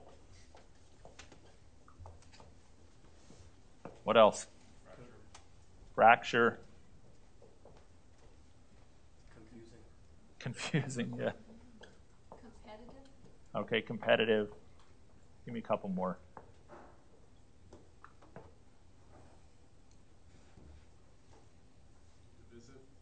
Divisive. Exclusive. Okay, good. Exclusive in there. Abundant. Sorry? Abundant. Abundant, yeah. How many of these words would you say would fall into the category of positive? None of them, right? So they're all kind of negative. They're all associated with sectarianism. Interestingly, denominations were started for the exact opposite reason. Denominations were started to combat sectarianism. So in the New World, you got this guy with his church over there, and this guy with his church over there, and this guy with his church over there, and this guy with his church over there, and this guy with his church over there. Sectarianism. So in order to bring about unity in the body of Christ, the early inventors of denominationalism said, hey, that's not cool. Let's get at least groups of Christians together and denominate them. Let's say this group here has a similar view on how a church should be organized and how Christians should worship. So we will take all these ragtag groups, which are, and admittedly were sectarian, and say, okay, let's form a denomination. Let's form a denomination. Let's form a denomination. Let's form a denomination. So denominationalism was thought of as a very positive thing, and the idea would be that they would recognize that they were one church, but that because of differences of opinion and organization and worship, they would denominate them out. Now, I just find it interesting that not understanding that and responding to cultural baggage, we're like running around apologizing for being denominations as Christians. We're non-denominational. Oh, so you're sectarian. No, we just have a lot of personal freedom. Oh, so you're a sectarian. But do you see the idea? Where denominations, that doesn't need to be a negative term. Now, technically, we are a non-denominational church at this church. But that can also be perceived, and by some, even in the city of Windsor, they've said this to me, that can be perceived as sectarian. So it's easy to use the tagline non-denominational as a cool little marketing gimmick. When you're trying to draw people in and think, hey, we got a lot of freedom here. We kind of, we're autonomous. We run our own show. You should come. Or we don't carry the traditional baggage of other churches. Oh, so you're sectarian. So it can be positive or negative. But my point is, we got to use the word carefully. But my point historically is that as a result of sectarianism, the Congregationalists banded together, the Presbyterians banded together, the Baptists banded together, and so forth and so on, to combat, at least on some level, a measure of sectarianism under, obviously, the global church. So finally, we have the Pilgrims, and then we'll go into some Q&A. The Pilgrims' attitude toward God, state, religious life left a permanent mark in the American and the Americas culture. It spilled over into the War of Independence. So who was the enemy in the War of Independence? England, right? So the great-great-great-great-grandchildren of some that stepped off the boat in 1620, 1607, were like pushing back, trying to in many ways reclaim a lot of the stuff that they, the Declaration, is it called the War of Independence or is it just the Declaration of Independence? American Revolution. Well, it depends. It depends on who you're talking to. Okay, well, why don't... Because the Americans will tell you it's, the War of Independence. Okay. Right? Generally, Canadians will say the American Revolutionary War. Oh, okay. So what do we want to go with? Depends if you're a loyalist or a patriot. Yeah. yeah. So on my dad's mom's side, they came over like in the early 1600s. Some think they might have been the Mayflower. I don't know, but they came over early on and then fled to New Brunswick and that because they were United Empire Loyalists and then kind of made their way along the southern coast of Ontario down into like the St. Thomas Chatham area. So there's just like one line did that. Others came over later, but that war really, in the late 1700s, is a result of the last 150 years of conflict and this heightened sense of autonomy in churches, autonomy of government, autonomy in the home, and all that kind of thing, which again was, just couldn't have happened in many countries like that. Okay, so I'm going to end there, and we've gone then from the beginning of the Reformation, a few of the events leading up to it, right up to how it impacted the foundation of the Americas from the Roman Catholics and from the Protestants. So by the way, the Roman Catholics won the South, right? So until even more recently, like in the last 100 years or so, Catholicism has and continues to be the dominant religion of the South American countries, and of course now we have Protestant groups that have made some inroads there, but it's still very much marked by that. Just like, again, up till 50 years ago, France, Quebec, very Catholic. The rest of Canada, more mixed. Protestant, Catholic. Generations being affected by who showed up first, who drove their flag in the ground first, who planted the first church, who got their foot in the door. Just really interesting to think about those influences, and I have no reason then to think that it's any different today. That if secularism wins, if atheism wins, or Islam wins, or evangelicalism wins territory today, that won't have implications for the future. All right, so let's just chit-chat a little bit. So I'm curious, foundational question because it's been a history class, but really it's been a class primarily about the gospel. How has this study clarified or muddied your view of the gospel? I just want you to be able to speak openly about that for the rest, in a loud enough voice the rest of the class can hear.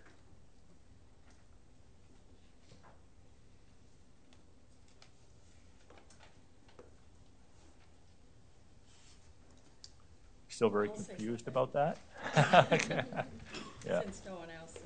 Yeah. Coming from a Roman Catholic background, there was a couple of things that stood out for me. One of them that really bothers me is the decisions that were made relying on man, the Pope, through the years, rather than the Bible, and particularly the indulgences. Yeah. Even though I knew that word, Okay.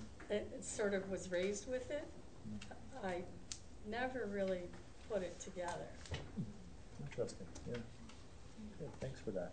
Are you able to hear in the back? More or less? Yeah.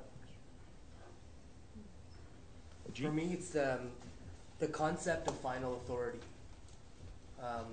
That brings a lot of clarity to even discussions you have today, or if there's things that you can't necessarily, not that you can't defend them, but you haven't done the research to defend them, you can say, well, ultimately, I know what final authority is, and if this is what the Bible says about it, then that's what I subscribe to. Yeah. And I think that makes a lot of conversations a bit easier, because somebody can cherry pick scripture from anywhere and force you to defend it. Yeah.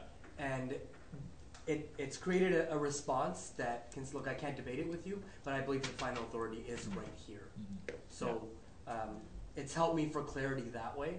Good. And that all the groups, that's ultimately what a lot of their disputes were based on, is where was final authority, especially between Catholicism and being Protestant, is where is final authority. And that also makes the conversation with Catholics much easier, because that's the question you can ask. Like, where is the final authority, which allows that discussion to open up a bit.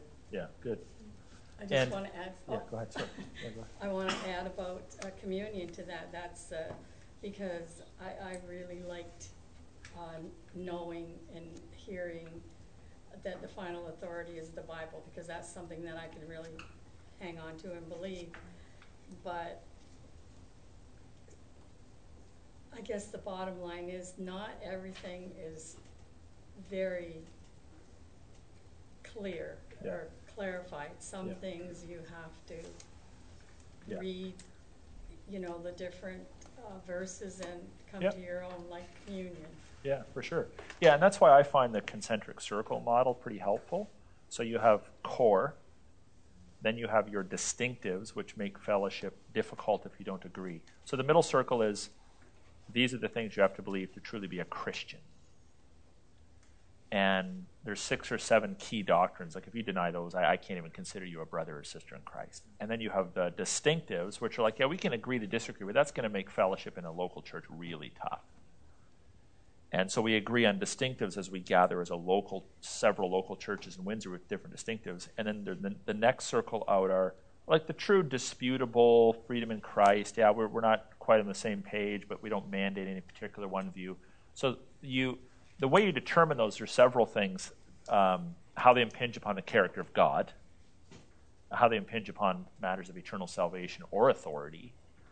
Those are like core ones. The next ring out would be what's necessary for us to have warm fellowship. So anything that we visually disagree on is different than something that we disagree on more theoretically or in our minds. And then other issues of latitude. So I find that kind of helpful. And over the course of your life too, like a person that's just learning to study the Bible may have less clarity on any one of those rings than a person who's been doing it for a long time. And clarity might not come from pushing more things to the center. It might come from pushing more things to the outside. Because there's things I would fight over 20 years ago I wouldn't fight over today, but there's things I would fight over today that I wasn't thinking about 20 years ago. Yeah.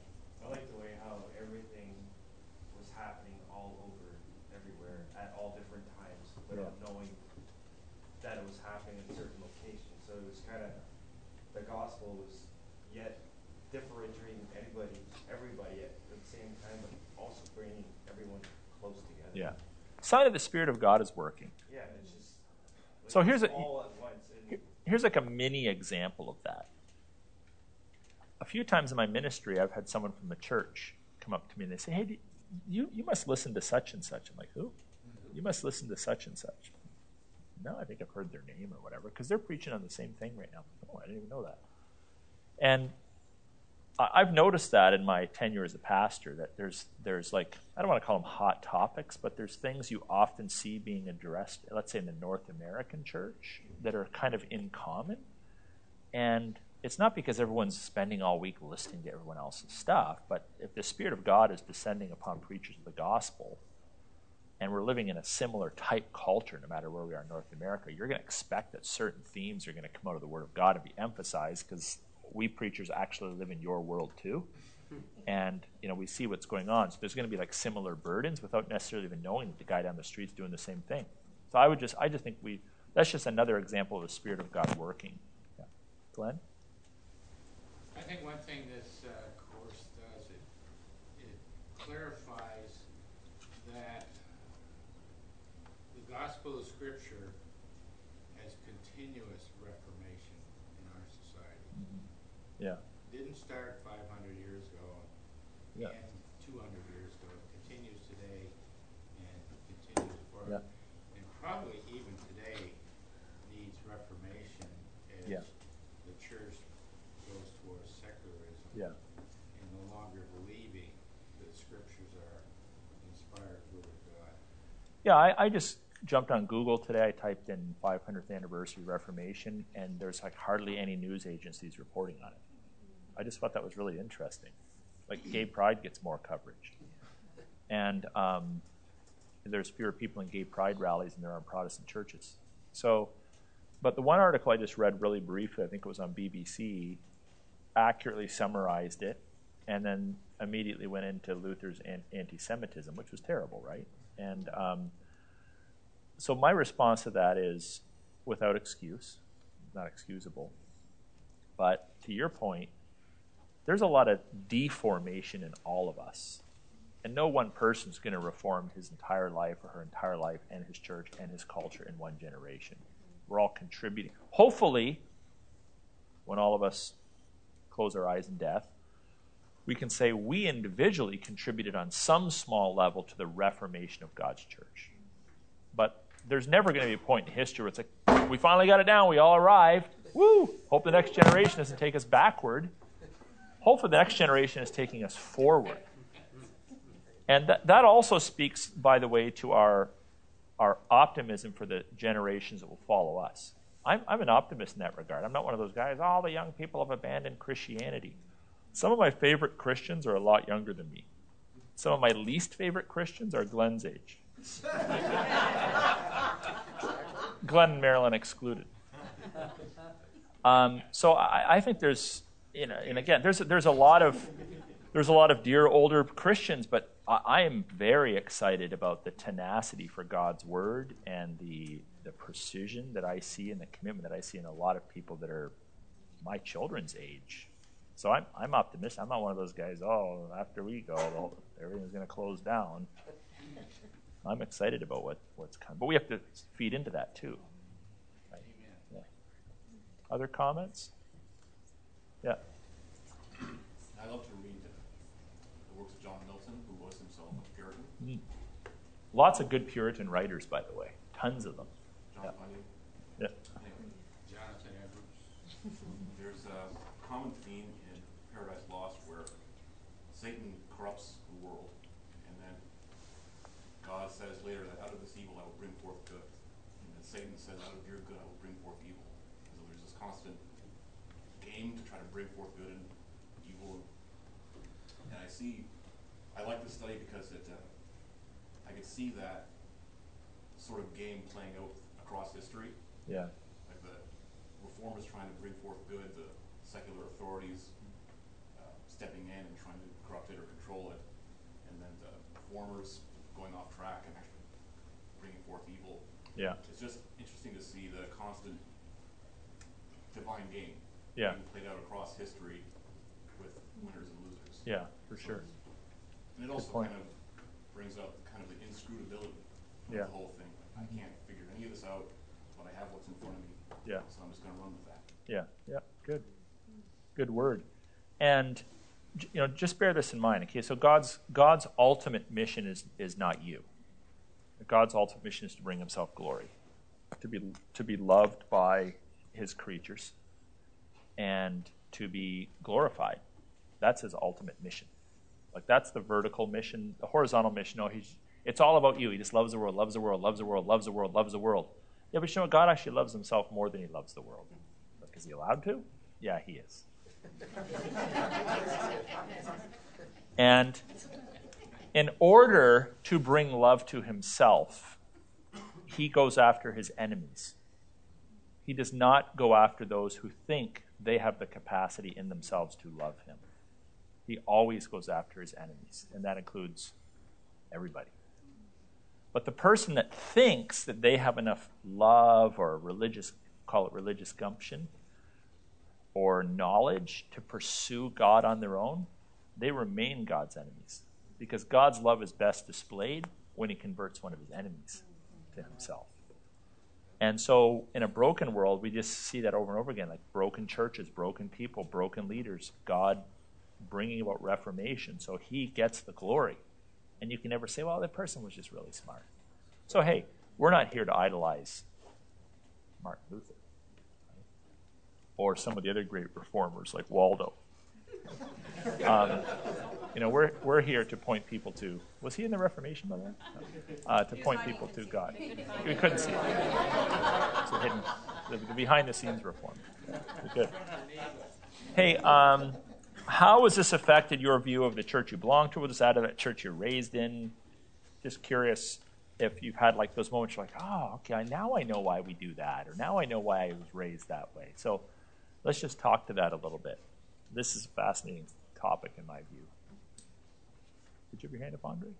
Well, I didn't, but I do have a thought, which is it's kind of shown me how little, because I was Roman Catholic for a very long time, and how little the church, even Roman Catholic schools, actually teach what they believe.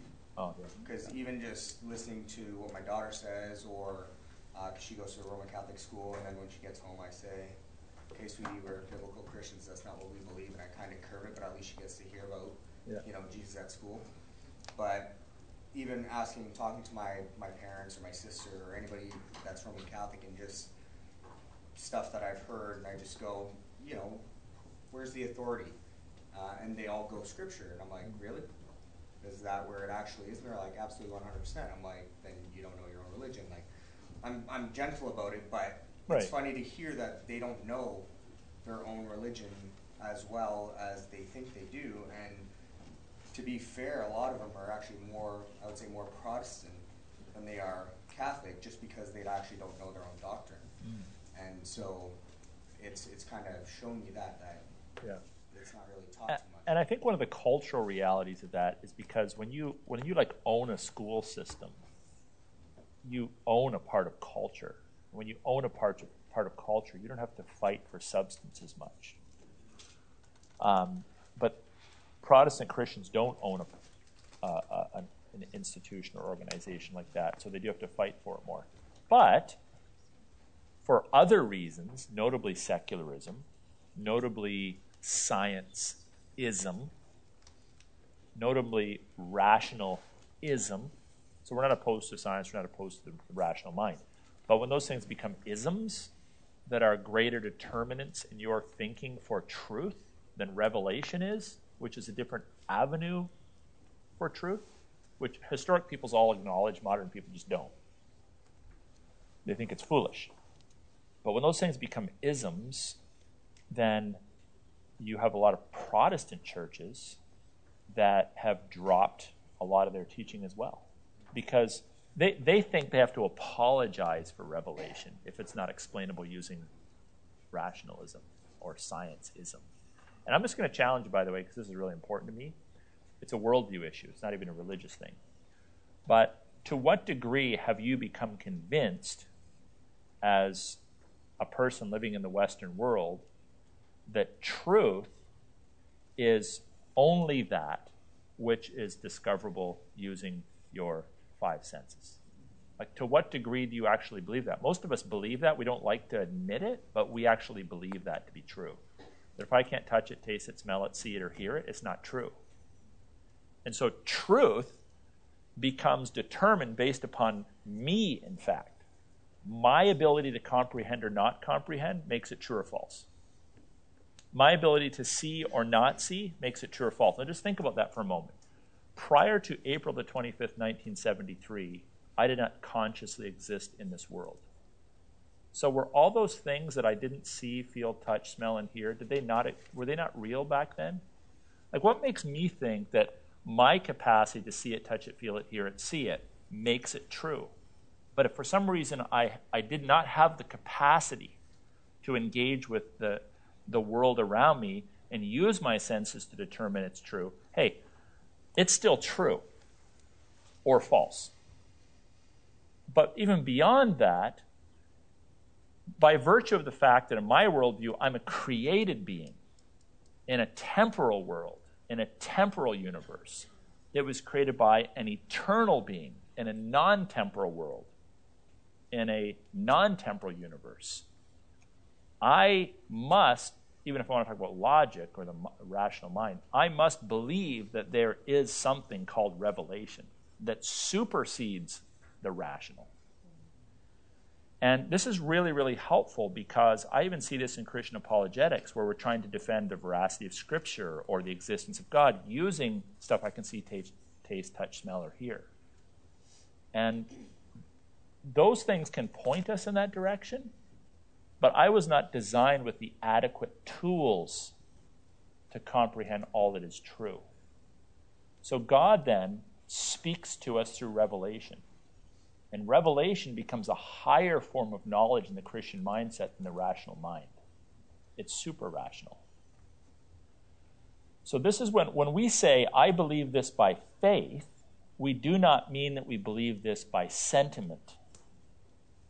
We do not believe that we have chosen to believe this even though we know it's not really true. That's not faith. Faith means I've had revelation given to me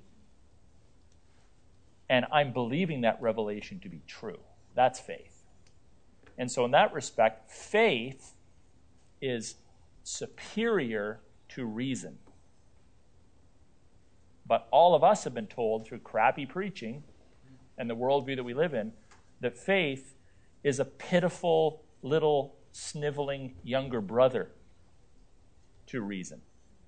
It's kind of so embarrassing we don't even want to talk about it in the public sphere. And it actually goes back to, it goes back to authority. It goes back to believing that we are the source of authority. If this guy, if I can't see it, it's like the Thomas effect. If I can't taste it, touch it, hear it, it's not real. And what does Jesus say? He reveals himself to Thomas and says, blessed are those who've not seen but believe. What's he saying? Blessed are those that are stupid? Blessed are those that are dunces that put their brain on the shelf when they go to... Is that what Jesus is saying? No. He's saying, blessed are those that believe in revelation over their own ability to comprehend truth. So I just find that to be like such a helpful thing to understand in the Christian life. And it affects everything. Is that helpful? Some of you are like, I don't know what he just said. Can I just make a comment? Yeah. To me, maybe you're using the word revelation as it like a revelation. God eventually reveals it to us. I feel like faith is something that it's a feeling. To me, it's just there. It's not like thought out. It's just there. It's a gift. That's okay. Yeah, I like the gift part. That's a gem. That's my favorite part of what you just said. It is a feeling, but we have to define feeling too. You're right. It does involve the mind, but it's not just any one of those it's just things. Knowing. So see, we have to. It's so weird because in this life we are unified beings. So the body, the soul, the spirit, they're connected. So when you think of the mind, what is the mind? What is the spirit? Well, if I have a brain that works, is that my mind and only my mind? How does my spirit comprehend things to be true? Well, a person with a diminished mental capacity can have a greater spiritual experience than someone with a great mental capacity who's not a believer. So it's like a different part of you. It's your soul, your spiritual man. It's something that God has awakened, by the way, which prior to justification is dead. It's non-existent. So you can be the genius like Richard Dawkins, who's got all these arguments. And he's only a 2/3 living being. His body's alive, his soul's alive, his spirit is dead. So that's why he can't comprehend these things. Plus his worldview says, I am the determining factor for what's true or not. When the spirit's enlivened, you're worshiping God. There's a part of you that's alive in the moment, that's alive to a greater degree than if you're studying a math equation that you know with your mind is true. So it's a spiritual encounter. And yes, it involves feeling. It involves the mind. It involves the body, the emotions, all of that. And it doesn't exclude those. I mean, you just know it. You don't have to sort of think or justify it. Maybe I'm using the wrong word. No, that's fine. Yeah. But no, it's you good. know, you don't have to list your reasons because it's just given to you. Yeah, for sure. Good. Going back to what you said before, I think, tell me if this is right or wrong. I think it was Peter Damian who said that properly understood, philosophy is the handmaid of theology. Yeah. So that denotes like authority. Theology has authority over philosophy. It would also mean like philosophy picks up after it. Yeah. Theology historically in universities was always called the queen of the sciences. Like that would just not go over well today. But the highest degrees were the ones in divinity. It was always the queen of the sciences. It trumped everything because you're studying God and God was acknowledged. Philosophy is just wisdom words. That's what it means, wisdom words. And philosophy, you know, there's wisdom literature in the Bible. They're wisdom words. They're observations about life in the horizontal world and how relationships work and what to do and what not to do. That's philosophy. And there's biblical philosophy and there's extra-biblical philosophy and there's humanistic philosophy. But yeah, we don't need to set aside philosophy in order to study theology. But it is the handmaiden of. It's subservient to. So philosophy, like wisdom words. Theology, God's words. Which trumps the other? God's words, theology trumps philosophy. But because we want to fit in, they don't offer too many doctor of theologies anymore. They offer doctor of philosophies in theology. So even that change of nomenclature says something about trying to kind of measure up to something, some worldly view, and trying to, you know, be accredited by and recognized by, I would just say, the world systems. And I'm not saying that's like a blatant. I'm looking at like distant behind the scenes stuff. I don't think anybody's out there, let's get God out and get philosophy in, but it just kind of belies or betrays some of our mindset, I think, when the word philosophy is more prestigious than the word theology. Okay, a couple minutes. How do you see the Reformation as having affected and shaped society? What have you learned? Just a couple observations I'd like to hear from you. What's kind of stood out for you? Economics. Sorry? Economics. And just the fact that under Roman Catholic rule, you didn't really have a say. So even in terms of your vocation and what you did for work and working directly for Jesus, that wasn't a concept. So being able to separate that in the New World, so to speak, or with Protestantism, it gave everybody a straight line, which allowed even the lowest in society to feel a sense of value and worth. Yeah, nice. Protestant work ethic, the way that it built societies. Yeah. And there's the motivation is there's opportunity. In some of the old cultures of Europe, there was no opportunity. Yeah. See, what the Americans got right was an emphasis on the notion of freedom as the highest political virtue. I see that, at least in my own mind, as coming directly from Scripture in the sense that the entire point of God, Jesus' coming was to glorify God. But his manner of doing that seemed to be through the setting free of of individuals. Yeah.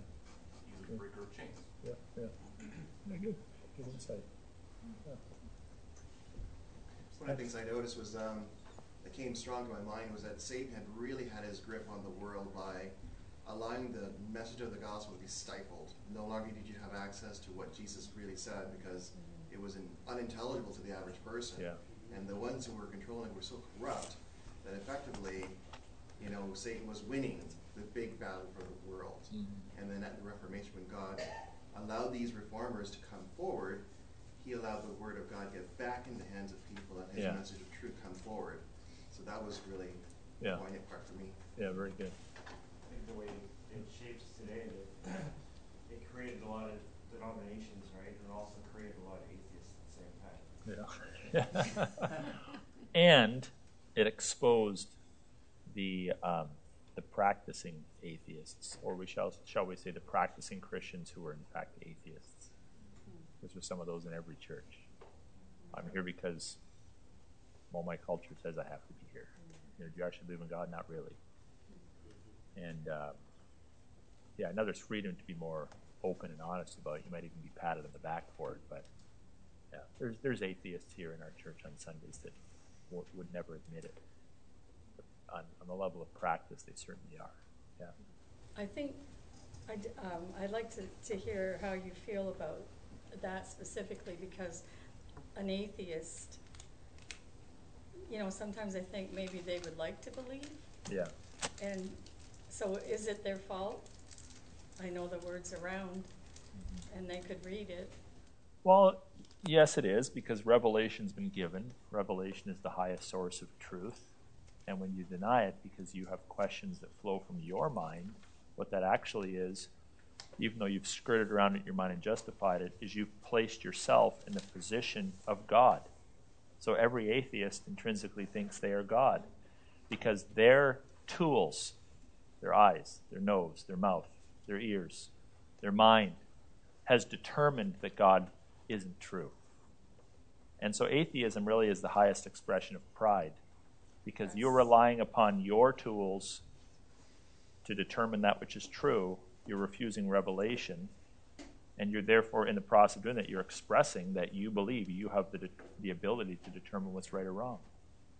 And that's why, by the way, when it comes to even a guy like me preaching the Word of God, I'm not interested in trying to talk you into believing the Word of God because I can frame it up with clarity or rationally. I'm interested in bringing you the Word of God as it is written, removing any blinders that might be there for you to see it clearly, of course, and let the Word of God do what I have absolutely no ability to do. So I'm not here to entertain you, because the Word of God, properly preached, has the capacity in and of itself, as revelation, to do all the transformational work needed. I don't need to spruce it up with psychology or philosophy or the arts or sciences. I might bring those in just to tip you off to the fact that I live in your world and it speaks truth into those disciplines or into our world. But the Bible, just preached by itself, has the capacity to transform human hearts. It really does. So, hey, thanks everybody for coming. I hope this has been a blessing to you. It's been a blessing to me. And let me just pray us out of here. And let's, as Glenn mentioned earlier, let's keep the Reformation going in our own hearts and in our own lives. So, Father God, we're just so thankful that you've spoken truth to us. I believe that what we've talked about at many points and junctures in our lectures have been helpful. And I just pray that they would stick now, and that you would just refresh us and encourage us and bring us greater clarity as we increasingly surrender ourselves to. We pray this in Jesus' name. Amen.